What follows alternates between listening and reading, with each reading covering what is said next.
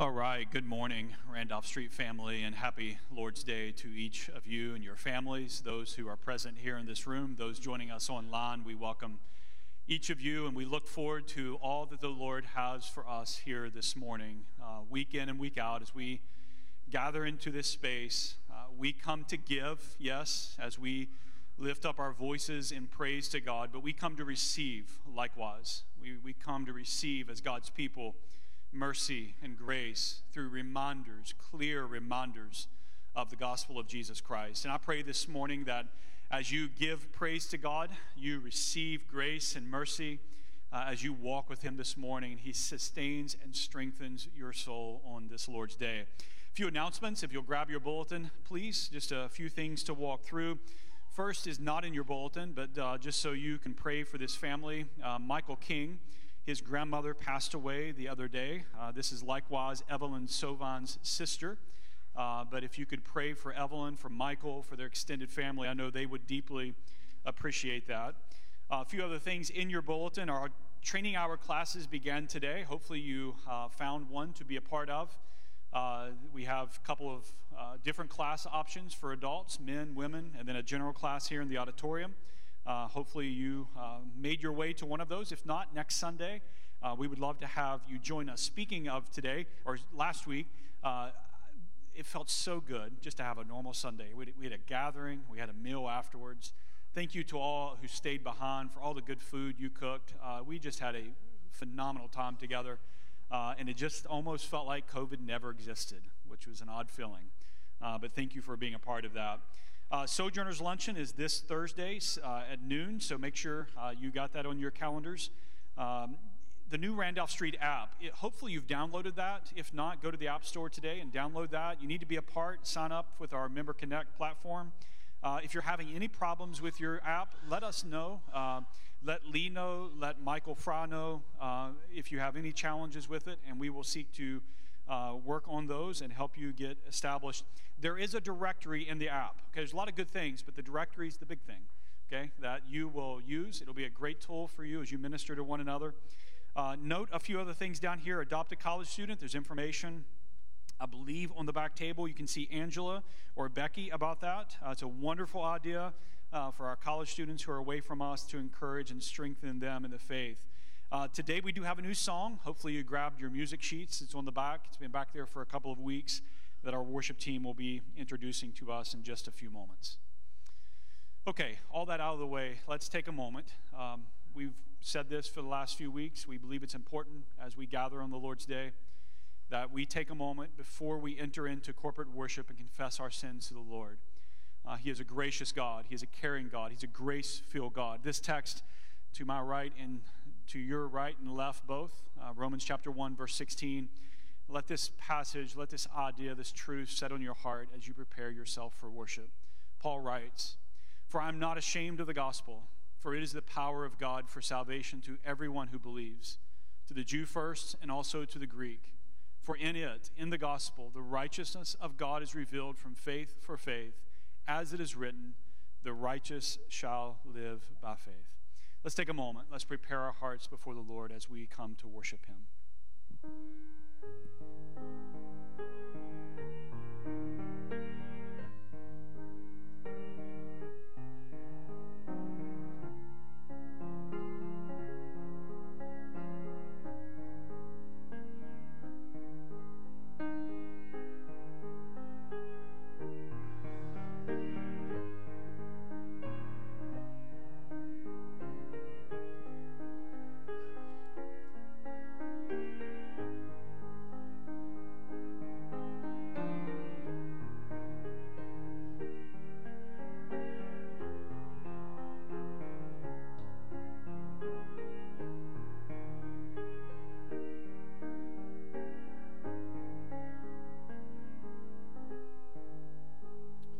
Please stand if you would, and let the Word of God call our hearts together to worship this morning.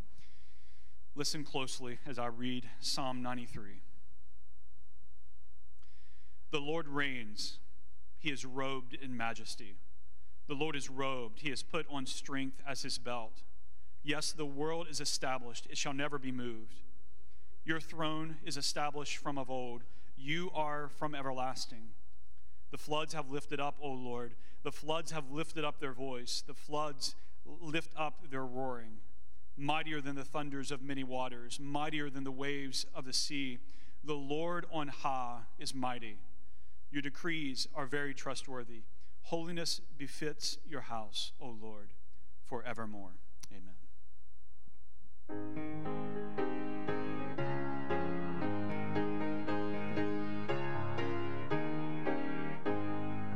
Come, Christians, join to sing hallelujah, amen. Loud praise to Christ our King, hallelujah, amen. Let all with heart and voice before his throne rejoice. Praises his gracious choice. Hallelujah, amen. Come, lift your hearts on high. Hallelujah, amen. Let praises fill the sky. Hallelujah, amen. He is our guide and friend. He will his grace extend. His love shall never end. Hallelujah, amen. Come, praise the risen Lamb. Hallelujah, amen. He died to ransom man. Hallelujah, amen. On that triumphant day, he took our sins away. Death could not bid him stay. Hallelujah, amen. Come, let our praise remain. Hallelujah, amen. Death shall not end the strain. Hallelujah, amen. On that eternal shore, his goodness will adore, singing forevermore. Hallelujah, amen. Amen. You may be seated.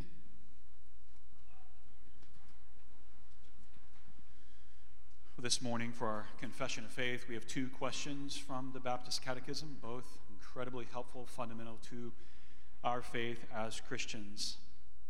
Question number 9, are there more gods than one?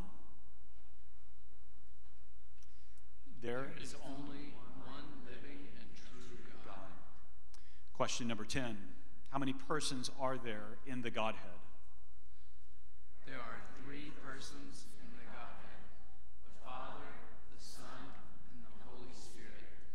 And these 3 are one God, the same in essence, equal in power and glory. I cannot overstate how important that last question is for your faith today.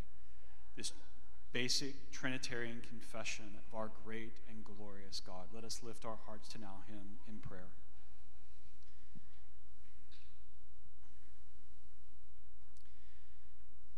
Well, Father, thank you. This kind of truth has been revealed in your scriptures. Fundamental to who you are. One God, existing eternally in 3 distinct persons. Same in essence and equal in power and glory. Lord, you are above and beyond our comprehension or our understanding. You are a glorious and majestic God, and to you, Father, Son, and Holy Spirit, we bring our praise and our worship this morning. Lord, I would pray for Randolph Street, and just in regard to this confession, that this truth about you would become core to our lives, in our thinking about you, our God, in our thinking about this world, to behold Father, Son, and Holy Spirit, to see how you work and to see to what end you work. Father, may those truths capture our hearts and our minds. Father, I pray for your church this morning here at Randolph Street, that you would strengthen those who are walking through difficult days. I think of Michael King, I think of Evelyn Sovan, their families, loss of a loved one, that even this morning, Lord, as we gather here, you would use your gospel to strengthen their hearts and minds, call them to Christ this morning. Oh God, let this pain and let this moment draw them to their Savior. I pray for the family as a whole, Lord, if there are those who do not know Christ, Lord, that through this time and through faithful proclamation of the gospel, they would come to know Christ. Lord, for those within our fellowship who are walking through difficulties unknown to most, Lord, that you would grant them today much grace, much mercy, bring stability to their mind and hearts and their emotions. Lord, may their faith rise up today, lay hold of Christ. Lord, thank you for the privilege we have of gathering here week in and week out. And it is to you, O God, we lift our voices this morning, Father, Son, and Holy Spirit. And we give you praise. Thank you again for this privilege. Bless our day, we pray. We ask that in Christ's name. Amen. Please stand if you would.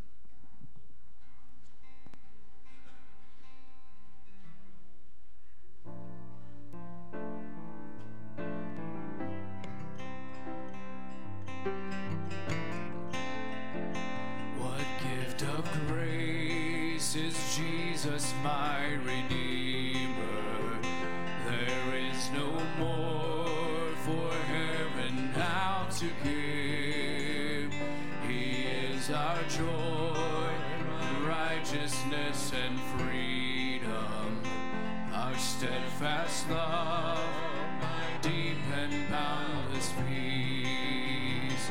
To this I hold, my hope is only Jesus, for my life is wholly bound to his. Oh, how strange and divine, I can sing all is mine, yet not I, but through Christ in me.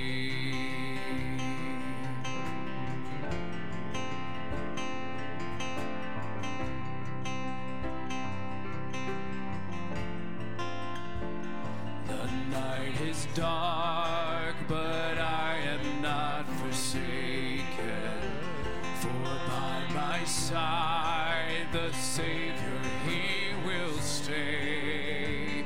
I labor on in weakness and rejoicing, for in my need his power is displayed. To this I hold, my shepherd will defend me. Through the deepest valley he will lead. Oh, the night has been won, and I shall overcome, yet not I, but through Christ in me.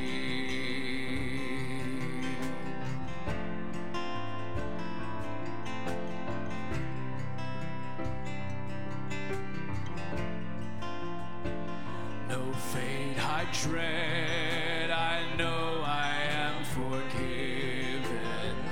The future sure, the price it has been paid. For Jesus bled and suffered for our pardon, and he was raised to overthrow the grave. To this I hold, my sin has been defeated.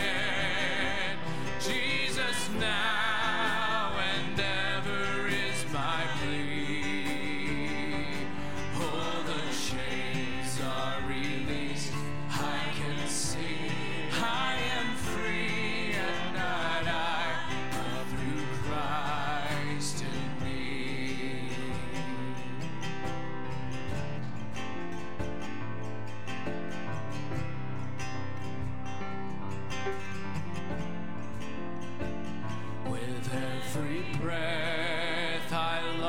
to follow Jesus, for he has said that he will bring me home, and day by day I know he will renew me until I stand with joy before the throne.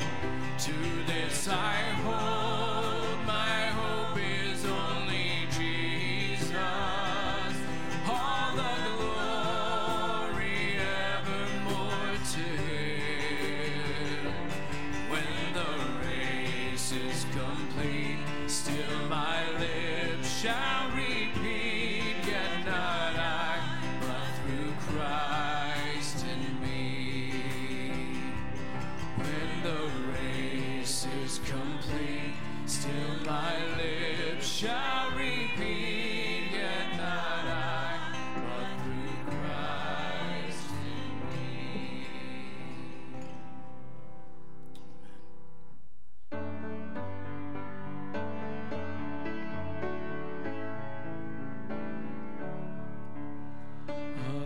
Afflicted saint, to Christ draw near. Your Savior's gracious promise here, His faithful word you can believe, that as your days your strength shall be. Your faith is weak, your foes are strong, and in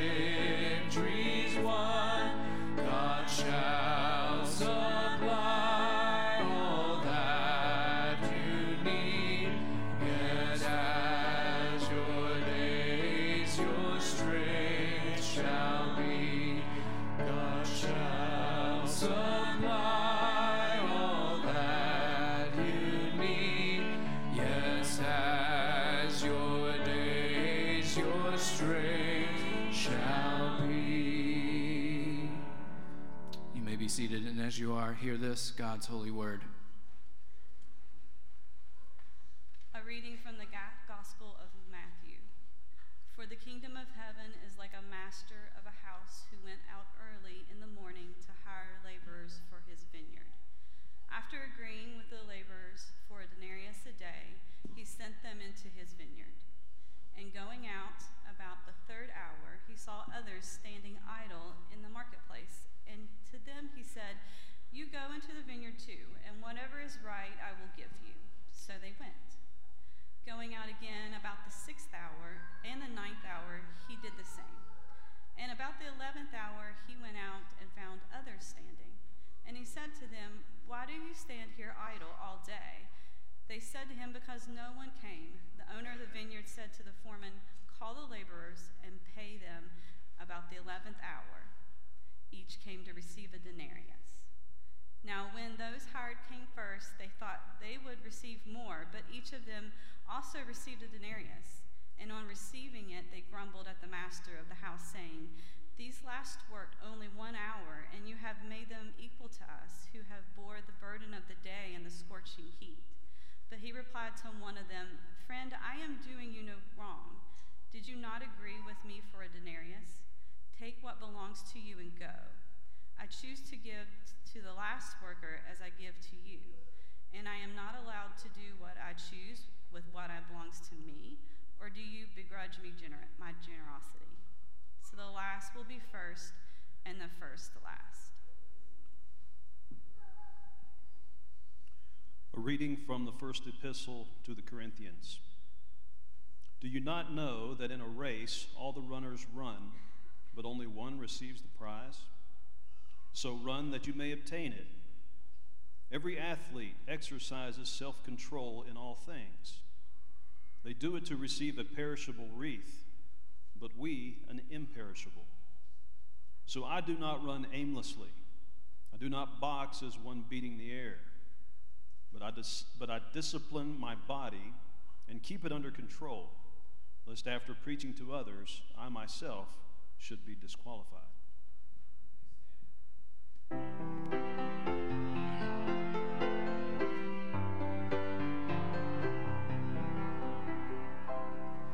When peace like a river attendeth my way, when sorrows like sea billows roll, whatever my lot, thou hast taught me to say, it is well, it is well with my soul. It is well with my soul. With my soul.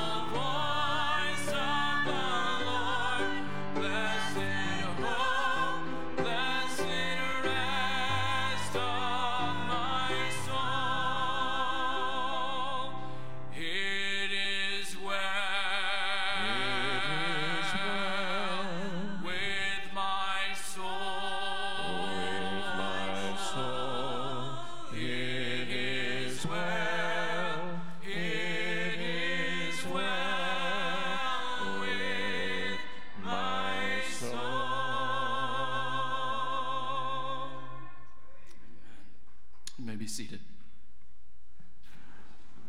Let me invite the four folks who will be joining into our fellowship today. If you would come up front, stand right here in the middle, if you would, please.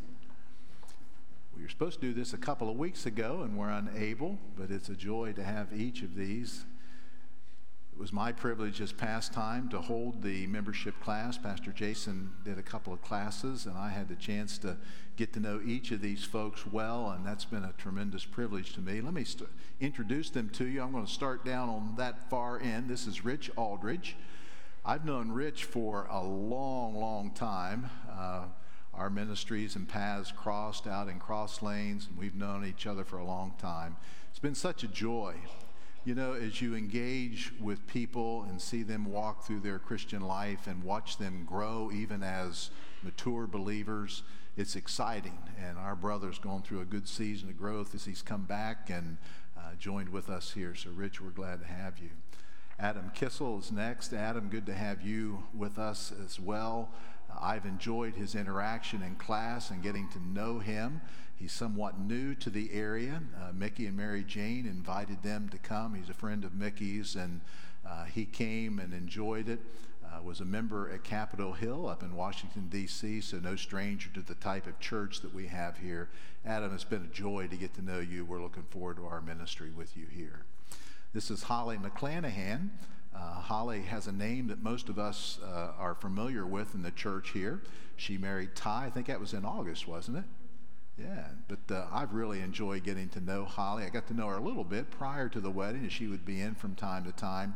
But through the class and through some counseling that we've had getting ready for marriage, it's been a joy to get to know you, and you've been a real blessing. I know you'll be someone that can keep Ty on the straight and narrow, so that'll be a good thing. So I told her that I wanted to do a little song and dance routine, and so I went back to her this morning thinking I'd shake her up, and I'd say, hey, you ready for that? And she said, yes, I am. So she caught me, so it was good. The last one is Tom Clark.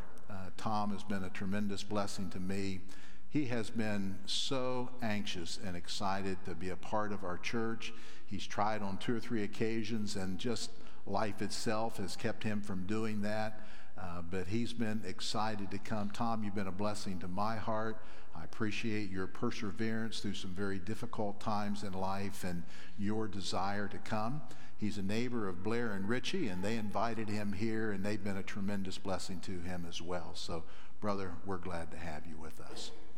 As a part of our membership process, one of the things that they do is not only give us their information so we can keep up with them and engage in their life, but they also sign a covenant that we as a church family embrace here.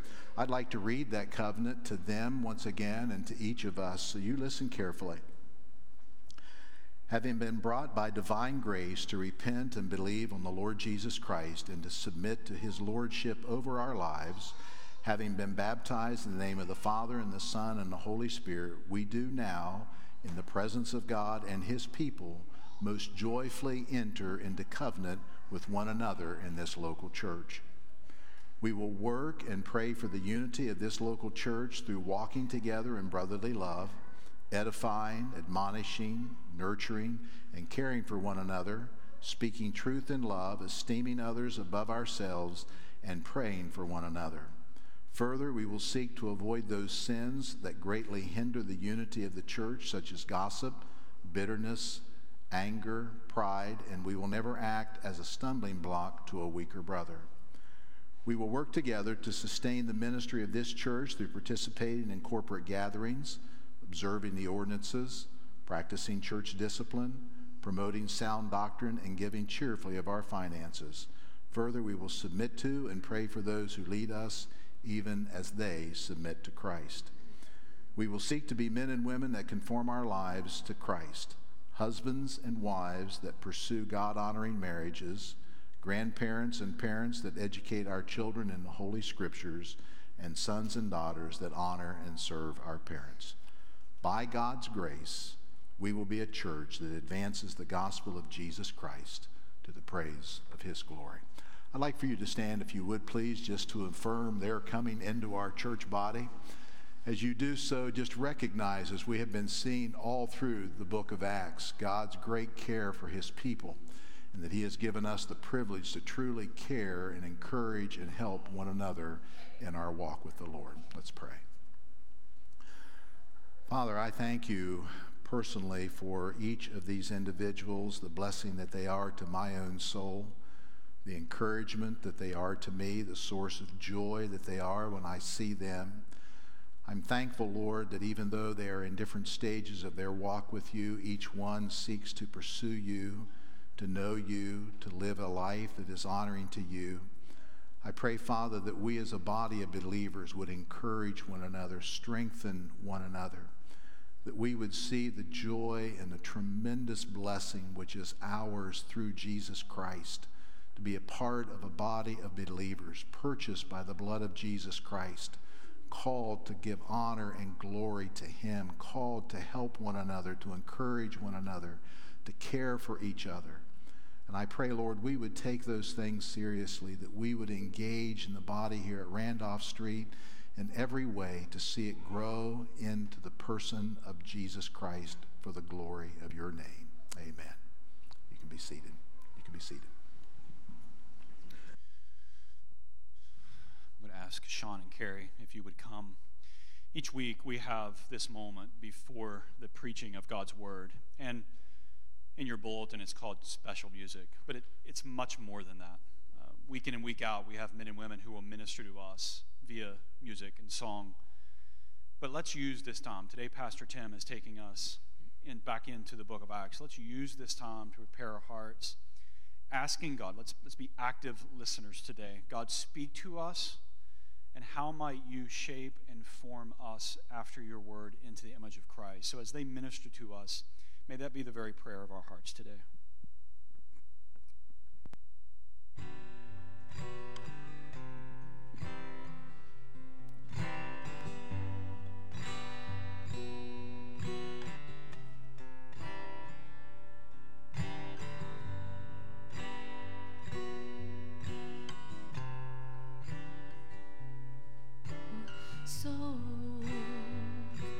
Soak in all you do, sit so simply at your feet, listen to your voice so sweet, and let time pass away as I simply praise Yahweh. My Lord, I cry, Jehovah Elyon, the Lord Most High. And when my hands are raised to my knees, I fall as I simply praise Jehovah.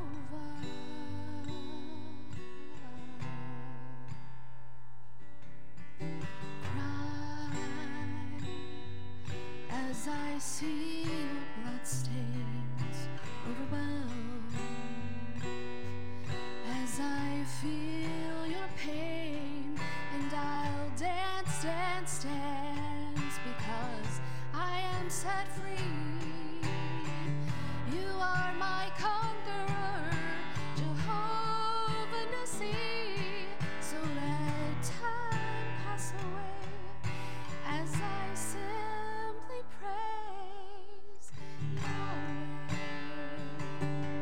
My Lord, I cry, Jehovah Elyon, the Lord Most High.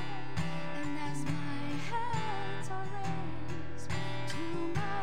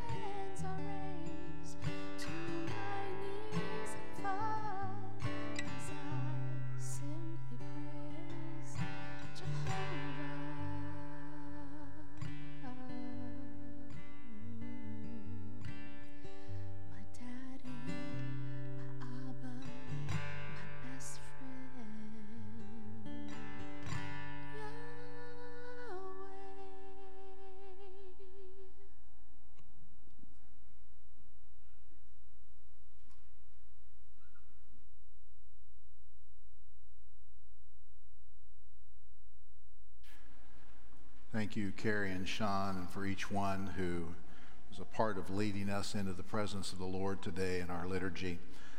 I know that you keep your minds and hearts engaged in the words that you say, the scriptures that we hear, but they are set forth in a way that I trust will be used to call your heart. I know my own soul, week after week after week, is called into the presence of God to worship him, to give homage to him. My heart is encouraged through the things that we read, through the things that we sing. My soul is comforted. I'm sometimes greatly rebuked in my soul through that which I hear. All the dynamics of giving true worship to God, I trust, are present in your soul as we come before him. As Jason mentioned, we're getting back into the book of Acts again today. We're looking at a section this morning that is a very familiar section, but a very lengthy section. It focuses on the life, the witness, and the martyrdom of Stephen. It begins in Acts chapter 6, verse 8, and goes through Acts chapter 7, verse 60. So that's a lot of material to cover. We were introduced to Stephen just a couple of weeks ago when Pastor Jason spoke. What a good message. That was so helpful to me, such a good reminder to me of how God cares for his church and how he establishes leadership and the caring of the people in his body. But we were introduced to Stephen as he was chosen as one of the 7. We refer to them sometimes as the early deacons or the servants of the church.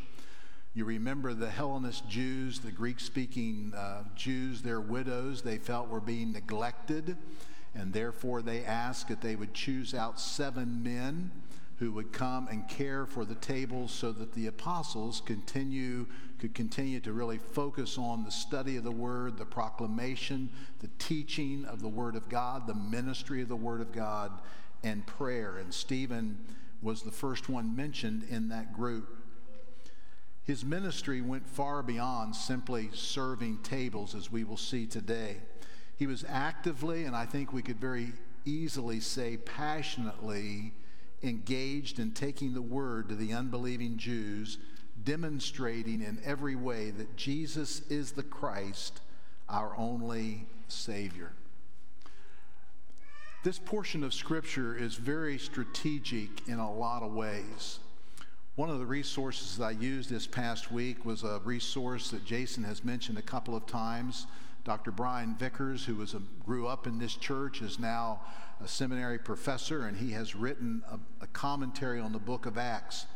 He gives such an insightful overview of this section, and I think it will be very helpful. I cannot add to it. I couldn't say it as well as he did, so let me simply read it to you. Listen carefully. I'm going to come back and kind of touch on some of these points as we work through the message today, but listen carefully. Stephen's martyrdom is one of the most well-known portions of Acts. The narrative falls into 3 parts: his ministry and arrest, his sermon, and his execution or martyrdom. Stephen provides the first, and this is very important, Stephen provides the first comprehensive presentation of a Christ-centered interpretation of the Old Testament. You think about the other sermons that we've heard thus far. They focus on Christ. They draw from the Old Testament, but focus on Christ. What Stephen is going to do in his witness is to work through the complexity and see the thread of redemption as it runs through the New Testament, culminating in the Lord Jesus Christ. It is a very strong biblical theology, or as he says here, a Christ-centered interpretation of the Old Testament, recounting and interpreting the history of Israel and highlighting its continual rejection of God that culminated in the final rejection of God in Jesus Christ. In the greater context of Acts, this section is the gateway to the rest of Judea, Samaria, and to the ends of the earth. You remember the church was centralized at Jerusalem. And through this event, it became a gateway to press into these other areas, as you read in Acts 1:8, when God commissioned, or Jesus commissioned, the disciples.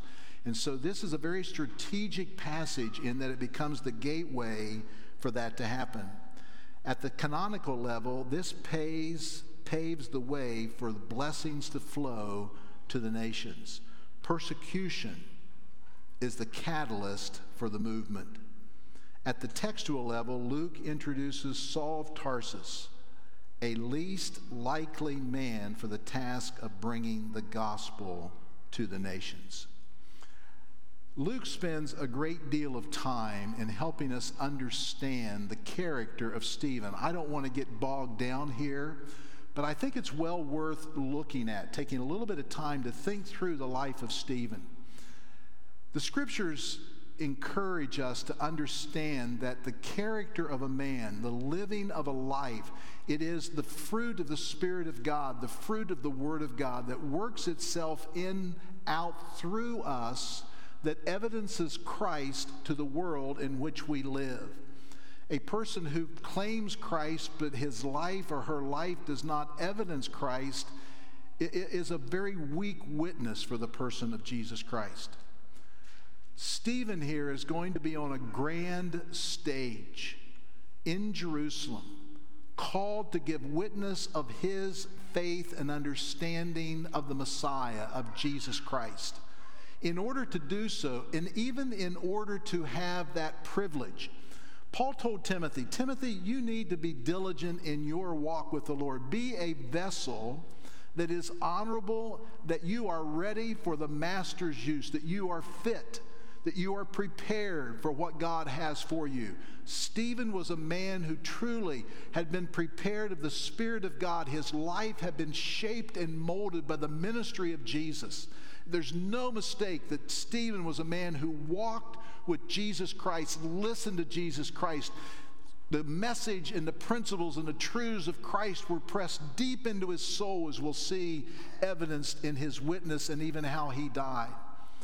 It says of Stephen that he was a man of good repute in verse 3, when it talked about the general things that they were looking for, characteristics in these 7 men. He was a man of good repute. It simply means he was well respected and known among the community. If you would have mentioned Stephen's name, many people would have known him because of his walk with the Lord, his love for Christ, his love for others. It says he was a man full of the Spirit. It mentions this on multiple times. It uses this little term full or controlled, or a man who evidenced in every way certain aspects. Here it says he was full of the Spirit. Pastor Jason's already spoken about this earlier as he's gone through, but let me just, as a reminder, it simply means that he was controlled by the indwelling Spirit, the triune God, Father, Son, and Spirit, the Spirit indwelling the bodies of those, or the heart and lives of those who are believers in Christ. He's given that Spirit as a seal into the day of redemption. That Spirit has such a ministry. He's a paraclete. He's one called alongside to help us. To be full of the Spirit simply means one who is grounded in what he does. He is grounded in the Spirit. The Apostle Paul, when he speaks about this, writing to the church in Galatia, uses these words to speak about a Spirit-controlled life. It is one who walks by the Spirit, one who is led by the Spirit, one who bears the fruit of the Spirit, the various characteristics of Christ, and one who lives by the Spirit. A life that was clearly marked by God in attitude and behavior, consistent in word and deed. Stephen was a man who was full of the Spirit. It also says in verse 3, he was full of wisdom.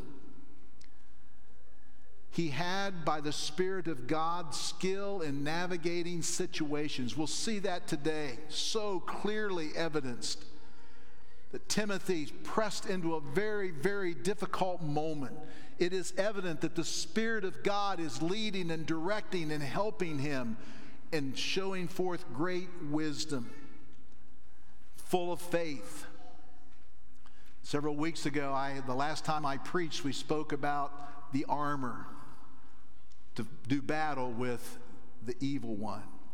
And it talked about the shield of faith, that all-pervasive shield that protected us, and how very core faith is to walking with God, just simply trusting God. I know that seems simplistic, but it's so difficult at times. Would Stephen trust God in that moment when his life was in the balance, literally? Are we going to trust God in those moments when our faith cannot see exactly what is there, and our hope is in the written word of God and the promises of Christ and the character of Christ, the character of the salvation that we have? Stephen was a man who was evidenced by this trust, this faith. He was controlled. It overwhelmed his life and showed constant fruit in his life. He was full, again, that little phrase, full of grace and power. He was enabled by God to do the ministry for God's glory. Jesus would say to his disciples, "But you will receive power. You will receive power when the Holy Spirit has come upon you, and you will be my witnesses in Jerusalem and all Judea, Samaria, and to the end of the earth." The author of Acts, Luke, says in his gospel, at the end, he says, "And behold," Jesus says, "I am sending the promise of my Father upon you. You stay in the city until you are clothed with power." How is that power seen? In the life of Stephen, it was seen in the strength to persevere in the midst of very, very difficult times, to overcome sin in our life. Many of us battle sins that so easily beset us, sins that overwhelm us, and the power of God is being able, through the Spirit of God, through the gospel of Jesus Christ, to overcome that sin, to stand against the enemy as the enemy brings an onslaught against us, as we see in so many places in the Scriptures. Satan does battle against us, to have the strength to be able to stand in the midst of that battle and to have power and strength to witness for Jesus Christ. Stephen was a man full of grace and power. He did signs and wonders. It speaks of the apostles in chapter 5 doing signs and wonders. Pastor Jason, when he introduced this book and came to chapter 3, took almost a whole message that day and really laid out for us, helping us to understand, because it's a prevailing thought and event throughout the book, or events where there's miracles happening. And he spoke about the fact that it's not a normative part of the Christian life.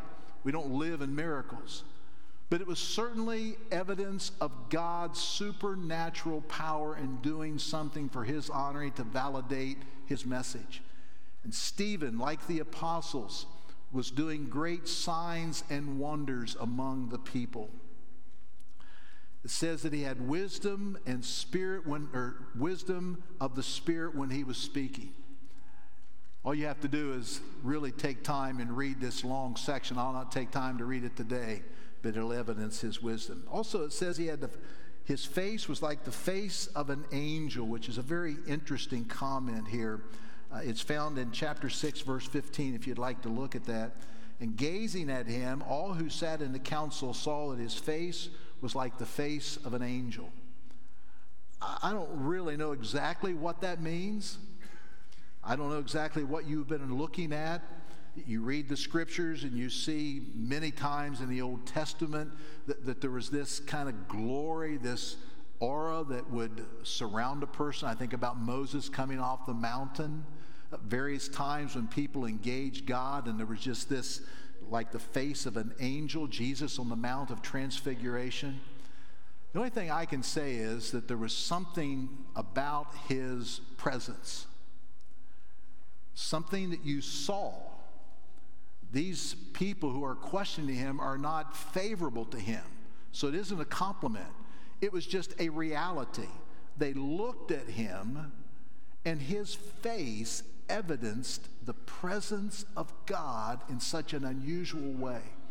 You know, our faces can evidence things. When you're sad, people can look at you and say, oh man, you're having a tough day, aren't you? Because your face exposes your emotions. Or you're giddy about something and you're just all lit up about it, or whatever the case would be.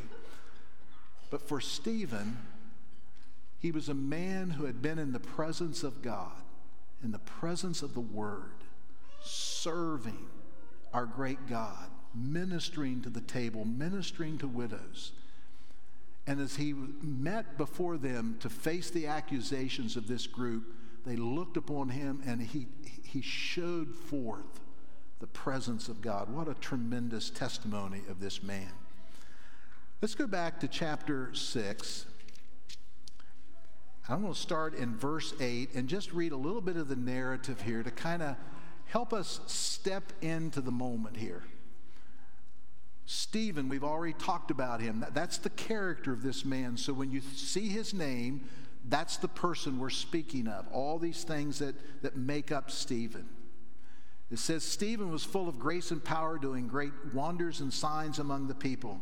Then some of those who belonged to the synagogue of the freedmen, so we see that it's a Jewish collection of Jewish people. The freedmen, they typically say, were men and women who had been released from prison who started this synagogue.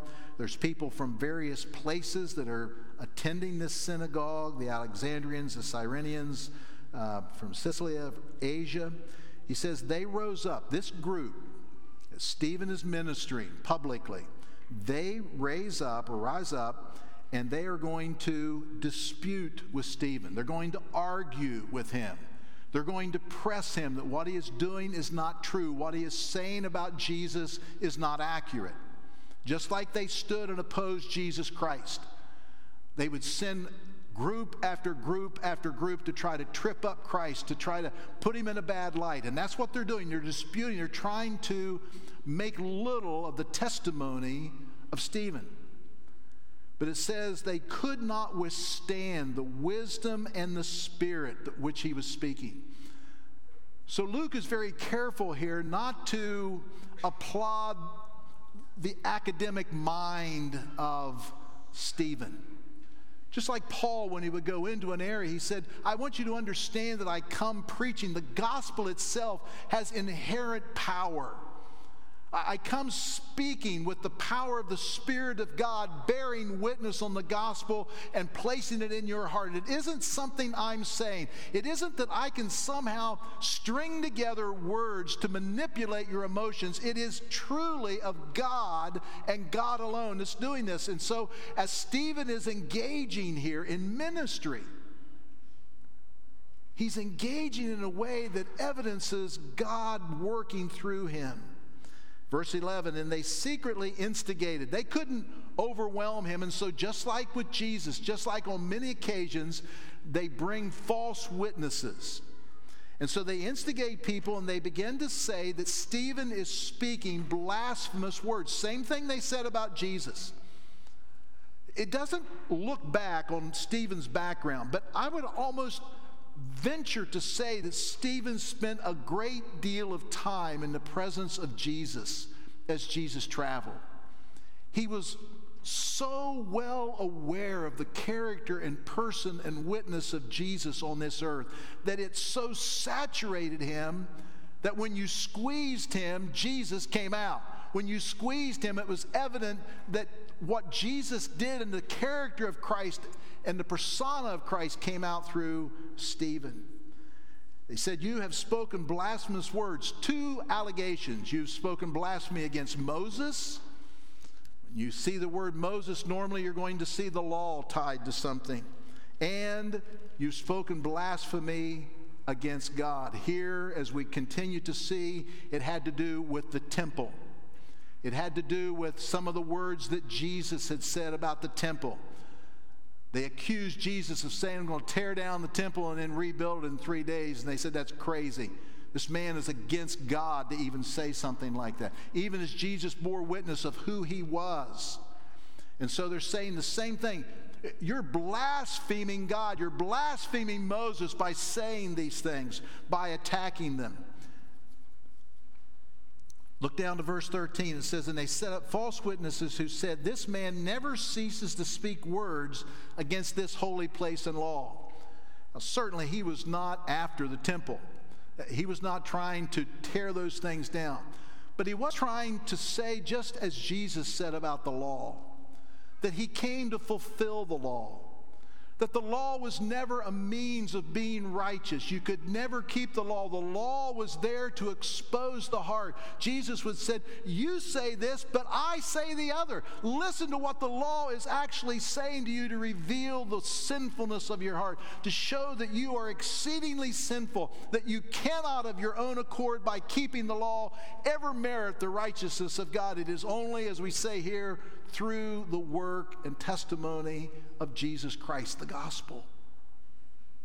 And so that was the accusation that they bring to him. Verse 14, we have heard him say that this Jesus of Nazareth will destroy this place and will change the customs that Moses delivered to us. And there was a change that was going to be implemented. Tremendous change in some ways. Not the throwing off of everything, particularly in those early days as the church is evolving. We see that all through Acts. We'll see as we continue to study. Chapter 7. And the priest said, are these things so? Can you hear Jesus? Can you see Jesus Christ in the same thing happening?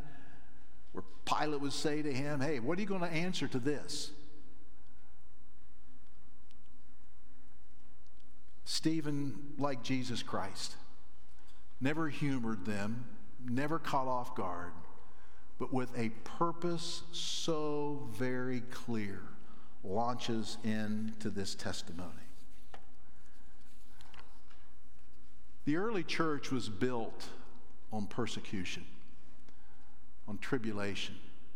It's such a shame in America today that the church is seen as this thing that just gives you a free and easy life. There's just no challenge much to it. If you just have enough faith, you get whatever you want. Anyone who has walked with the Lord knows that many things happen through trial and persecution and tribulation.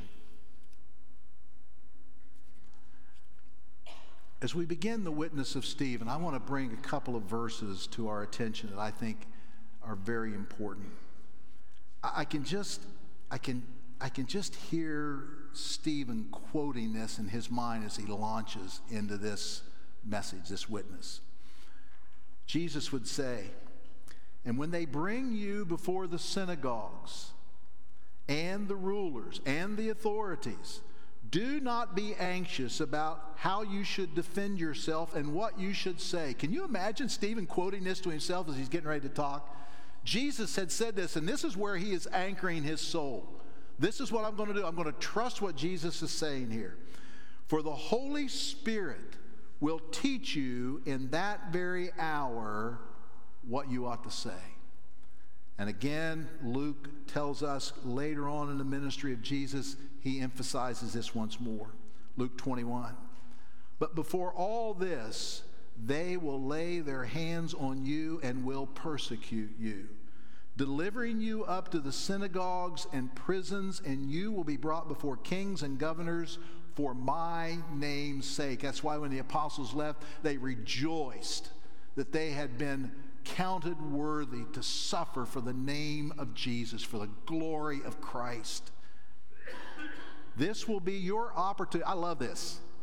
This will be your opportunity to bear witness. When they bring you into this setting, just like the martyrs gave tremendous testimony as they were ready to be engulfed by flames or whatever, this is your opportunity, he says, to bear witness. Settle it, therefore, in your minds, not to meditate beforehand how you would answer, but I will give you a mouth and wisdom which none of your adversaries will be able to withstand or contradict. Every word of that you see come true in this portion of Scripture. I can just see Stephen's heart anchoring, digging deep into that truth. He takes a breath and he starts out.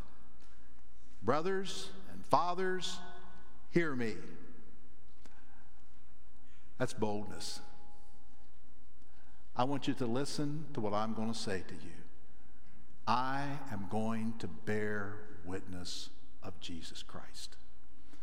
Now, I'm not going to read through this entire passage, but it's worth your reading. If you're a little shaky on Old Testament history, this is a tremendous overview. But there are some themes that Stephen's going to develop here. One is the sovereignty of God in the choosing of a people. The sovereignty of God in directing history and choosing a people. He begins with the choice of Abraham before Abraham was still up in Mesopotamia, and he speaks about that. And then through Abraham, he moves into Isaac. The promise given to Abraham falls to Isaac, falls to Jacob, falls to the 12 patriarchs. And he continues to speak about that. So there is this sense of God sovereignly directing history. He's going to go to Moses and how God chose Moses to deliver the people from Egypt.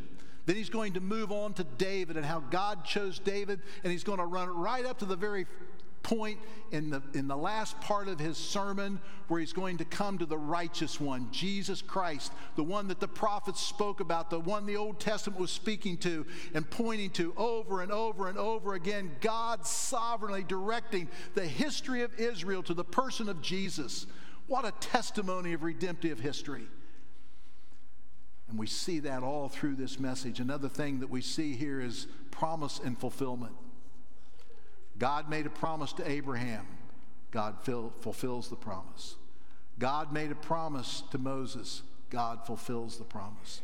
God has made promises to the nation of Israel, and he fulfills them in the person of Jesus Christ. And so all through this message, we see promise and fulfillment. We also see the rejection of the people.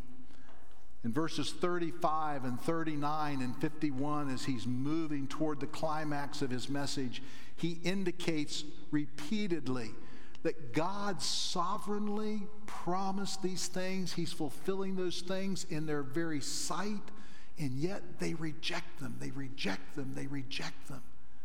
They reject the very law that they're holding on to. They reject the promises of God. God leads them out, and they reject these things over and over and over again. God sends these magnificent, powerful prophets. Isaiah, Jeremiah, Ezekiel, Elijah, Elisha. Powerful men, Daniel, Amos, Hosea, these men that cry forth the promises and the power and the proclamations of God. And they reject one after the other, after the other, after the other. Now he comes to the final part of his message. Let's look down at verse 51. I'm telling you, you talk about someone with courage of the Spirit of God, just like Jesus, in the face of ultimate persecution, stands and bears witness to the truth, calling people to repentance. You stiff-necked people. If you're familiar with the Old Testament, you're familiar with that illustration and picture of a person rejecting God. You no doubt have seen it. You probably have even experienced it personally when someone says something to you and you don't like it. You just kind of stiffen yourself. It's a means of saying, I ain't going there. You are not doing that. I am not doing that. You stiffen yourself. It's a stiff neck, not one that's pliable and mobile, but stiff against the Word of God. You uncircumcised in heart and ears. Again, if you're familiar with the Old Testament, if you're familiar with the teaching of Christ, this illustration is so plain, so clear. What tied them to the covenant was circumcision, but all they could ever see was the physical evidence of this circumcision. They didn't understand that God was looking at something much, much more. It was a circumcision of the heart, the cutting away of the flesh, the exposure of the heart to God in faith, believing Him. It's the circumcision of the ears that drop away those things that allow you to hear the truth of God's Word, for God to open your eyes to these things, your ears to these truths. Stephen said, don't you understand? You're a stiff-necked people. You're uncircumcised in your heart. You're uncircumcised in your ears. And you always resist the Holy Spirit. The Spirit of God that bears these witnesses. The Spirit of God that bore upon people to write the Word of God. The Spirit of God who is ministering. You are constantly resisting what the Spirit of God is seeking to do in your midst. And you have for generations and generations and generations. As for your fathers, as your fathers did, so do you. Verse 52, which of the prophets did your fathers not persecute? And they killed those who announced beforehand the coming of the righteous one. That's Jesus Christ. You go back through Acts and you'll see Peter calling him the holy and righteous one, the one who is completely righteous and can give righteousness. And so it is a comment about Jesus, whom you have now betrayed and murdered. And you who received the law as delivered by angels, you didn't keep it. Well, you can imagine. Step into this scene. There's a lot of people here. They're not going through the normal way of a trial. They're short-circuiting. They are angry. They are caught up in the emotion of the moment. They have this hatred. This has been escalating. You remember in chapter 4, they took Peter and John. They brought them in. They talked to them. And they warned them, don't you be doing this. And it says they were annoyed by this. In chapter 5, it gets amped up a little bit. They put him in prison. God sets them free. They bring them back in. It says they wanted to kill them, but they didn't. So they just beat them and sent them away, telling them, don't speak in the name of Jesus. Don't speak, don't minister, don't witness in the name of this man. And they said, hey, you do what you have to do. We must obey God. We will bear witness of Jesus no matter what. That sounds good until you're the one saying it and you have people that you know more than likely will take your life. But Stephen stands and he makes these proclamations, and they are getting overwhelmed by their emotions. Look how they respond. Verse 54. Now when they heard these things, they were enraged and ground their teeth at him. I think we can understand what this would look like. I mean, they are just out of control. But he, in contrast, was filled with the Holy Spirit.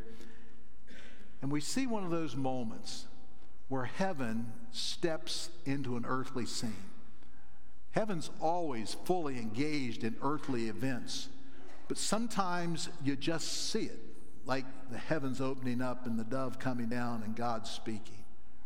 The transfiguration, just heaven coming down upon earth. And it says, he gazed into heaven and saw the glory of God. Stephen's seen this, and no doubt the other people too. And Jesus standing at the right hand of God. And he said, behold, I see the heavens open and the Son of Man standing at the right hand of God. But they cried out with a loud voice. This is almost comical as you stand back and look at it. If you would have been there, I'm sure it wasn't so comical. But they cried out with a loud voice. They stopped their ears and they rushed together at him. They did not want to hear this. They stopped their ears. They're running toward him. They cast him out of the city. They stoned him, throwing these huge stones upon him until he was beaten to death. And the witnesses laid down their garments at the feet of a young man named Saul. Very important transition. And as they were stoning Stephen, he called out, Lord Jesus, receive my spirit. And falling to his knees, he cried out with a loud voice, Lord, do not hold their sin against them. And when he had said this, he fell asleep. I want us to consider two things here that I think are important as we walk away from this sermon today. One, I want us to think of the responses of Stephen. They are so Christ-like, so centered on the gospel, upon truth, not at all looking to self. Verse 56, behold, I see the heavens open and the Son of Man standing at the right hand of God. So he sees this. This is what he's saying. They're hearing this. I see God. I witness to the truth of his person. In verse 59, it says, Lord Jesus, receive my spirit. What a proclamation of truth. You're ready to die, and you recognize everything that you are hoping in is true. Jesus Christ, the true and living God. There is an eternity. There is a heaven. Lord God, I am placing my everything in you. The same thing that Jesus said to the Father, Father, receive my spirit. And then it says in verse 60, and falling to his knees, he cried out with a loud voice, Lord, do not hold this sin against them. Who's that make you think of? He just breathed. He bled Jesus Christ. All that we too might know Christ, that we can speak of Christ, that we might live like Christ. When someone squeezed us, Christ would come out. That we would walk with him, that we would know him, that people would see Christ in us. That's such a powerful witness of this portion of Scripture. Don't miss it. The second thing that I think is so critical, that it's easy to overlook, but it's so critical in living life. One of the things we've talked about is Jesus building his church. How's he do that? When you see a building go up, you don't always see everything that goes into it that is critical for it to be a substantial building. But many things have to happen kind of behind the scenes. As God builds his church, many things happen that we don't see. God is moving, God is sovereignly directing, God is building, and we don't always see everything happening. That's so important for us to remember.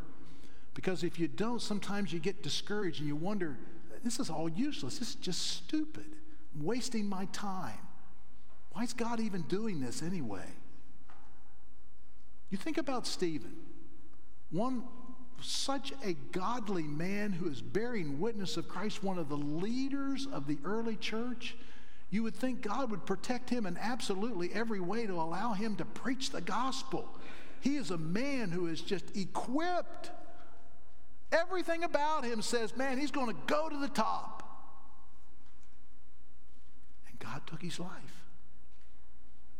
If you would have been a witness there that day, you might be saying, man, I don't know, it didn't seem right.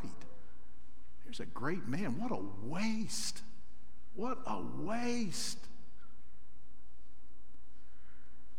But you think about the times that the martyrs through the centuries have looked at the life of Stephen and gathered from it comfort and courage to be able to face martyrdom. You think about Paul, what he saw that day. A man that he introduces Saul. It's just almost like an afterthought. We know it isn't, because Paul's going to become such a strategic person. God is going to use this to take the church and move it as a gateway, as Brian Vickers said. So what seems to be, on the surface, I'm not sure this is a good thing. We see a sovereign, wise, good, caring God building, shaping his church, using all these things for his glory. Now, when you're in the midst of the persecution, it's not as easy to see that. We get a glimpse of it here, but I want you to understand, even though we don't always see it, no one saw Paul was going to be a missionary to the Gentiles. No one saw that. No one saw what was going to happen, but God did. Rest in Jesus. Rest in God's divine work in our hearts, in our lives, in our church, because he is building a church to his glory. Amen. Father, thank you for the opportunity to share this portion. Thank you for the life of Stephen. Thank you for the recording of these events, that we can read it these centuries later, and how it impacts our own souls. Lord, Holy Spirit, take this message, take your word, use it in whatever ways that you would see fit to build your people, to work in our lives, to glorify yourself. I pray this in the name of Jesus. Amen.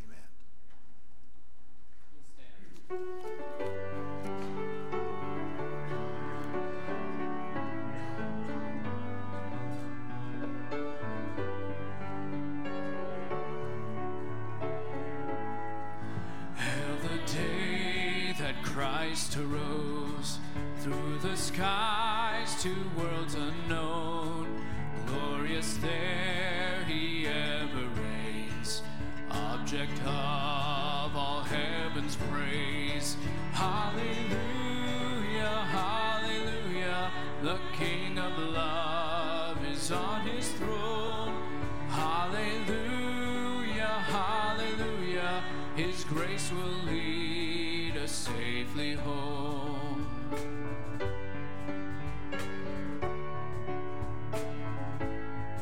See him lift his hands above, see the scars of his great love. He has conquered death and sin, saving all who hope in him. Hallelujah, hallelujah, the King of love is on his throne. Hallelujah, hallelujah, his grace will lead us safely home.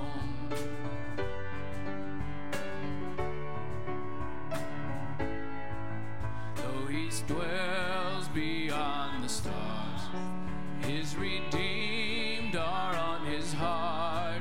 Even now he intercedes.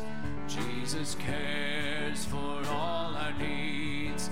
Hallelujah, hallelujah, the King of love is on his throne. Hallelujah, hallelujah, his grace will lead us safely home.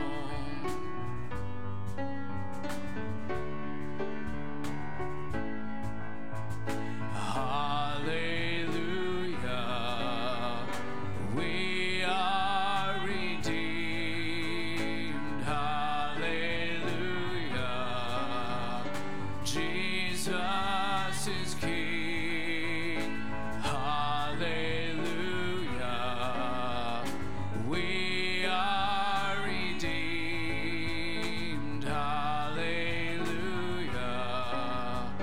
Jesus is King. Hallelujah, hallelujah, the King of love is on his throne. Hallelujah, hallelujah, his grace will lead us safely home. Hallelujah, hallelujah, the King of love is on his throne. Hallelujah, hallelujah, his grace will lead us safely home. Amen. Thank you, Keith, and worship team. Brother, thank you for leading us into that text. I think Tim would say this to you. Go home this afternoon, take some time, read through all of Stephen's sermon, especially with those themes that he brought out for us.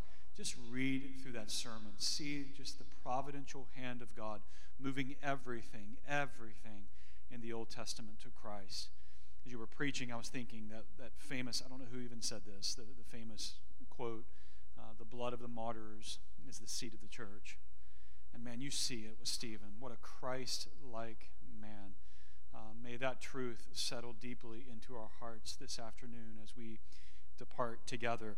Just a quick reminder for our elders and deacons, we have a very short meeting about 15 minutes after the gathering up in the old chapel. And now together, as we do each week, let's join together in the Lord's Prayer. Our Father, Who art in heaven, hallowed be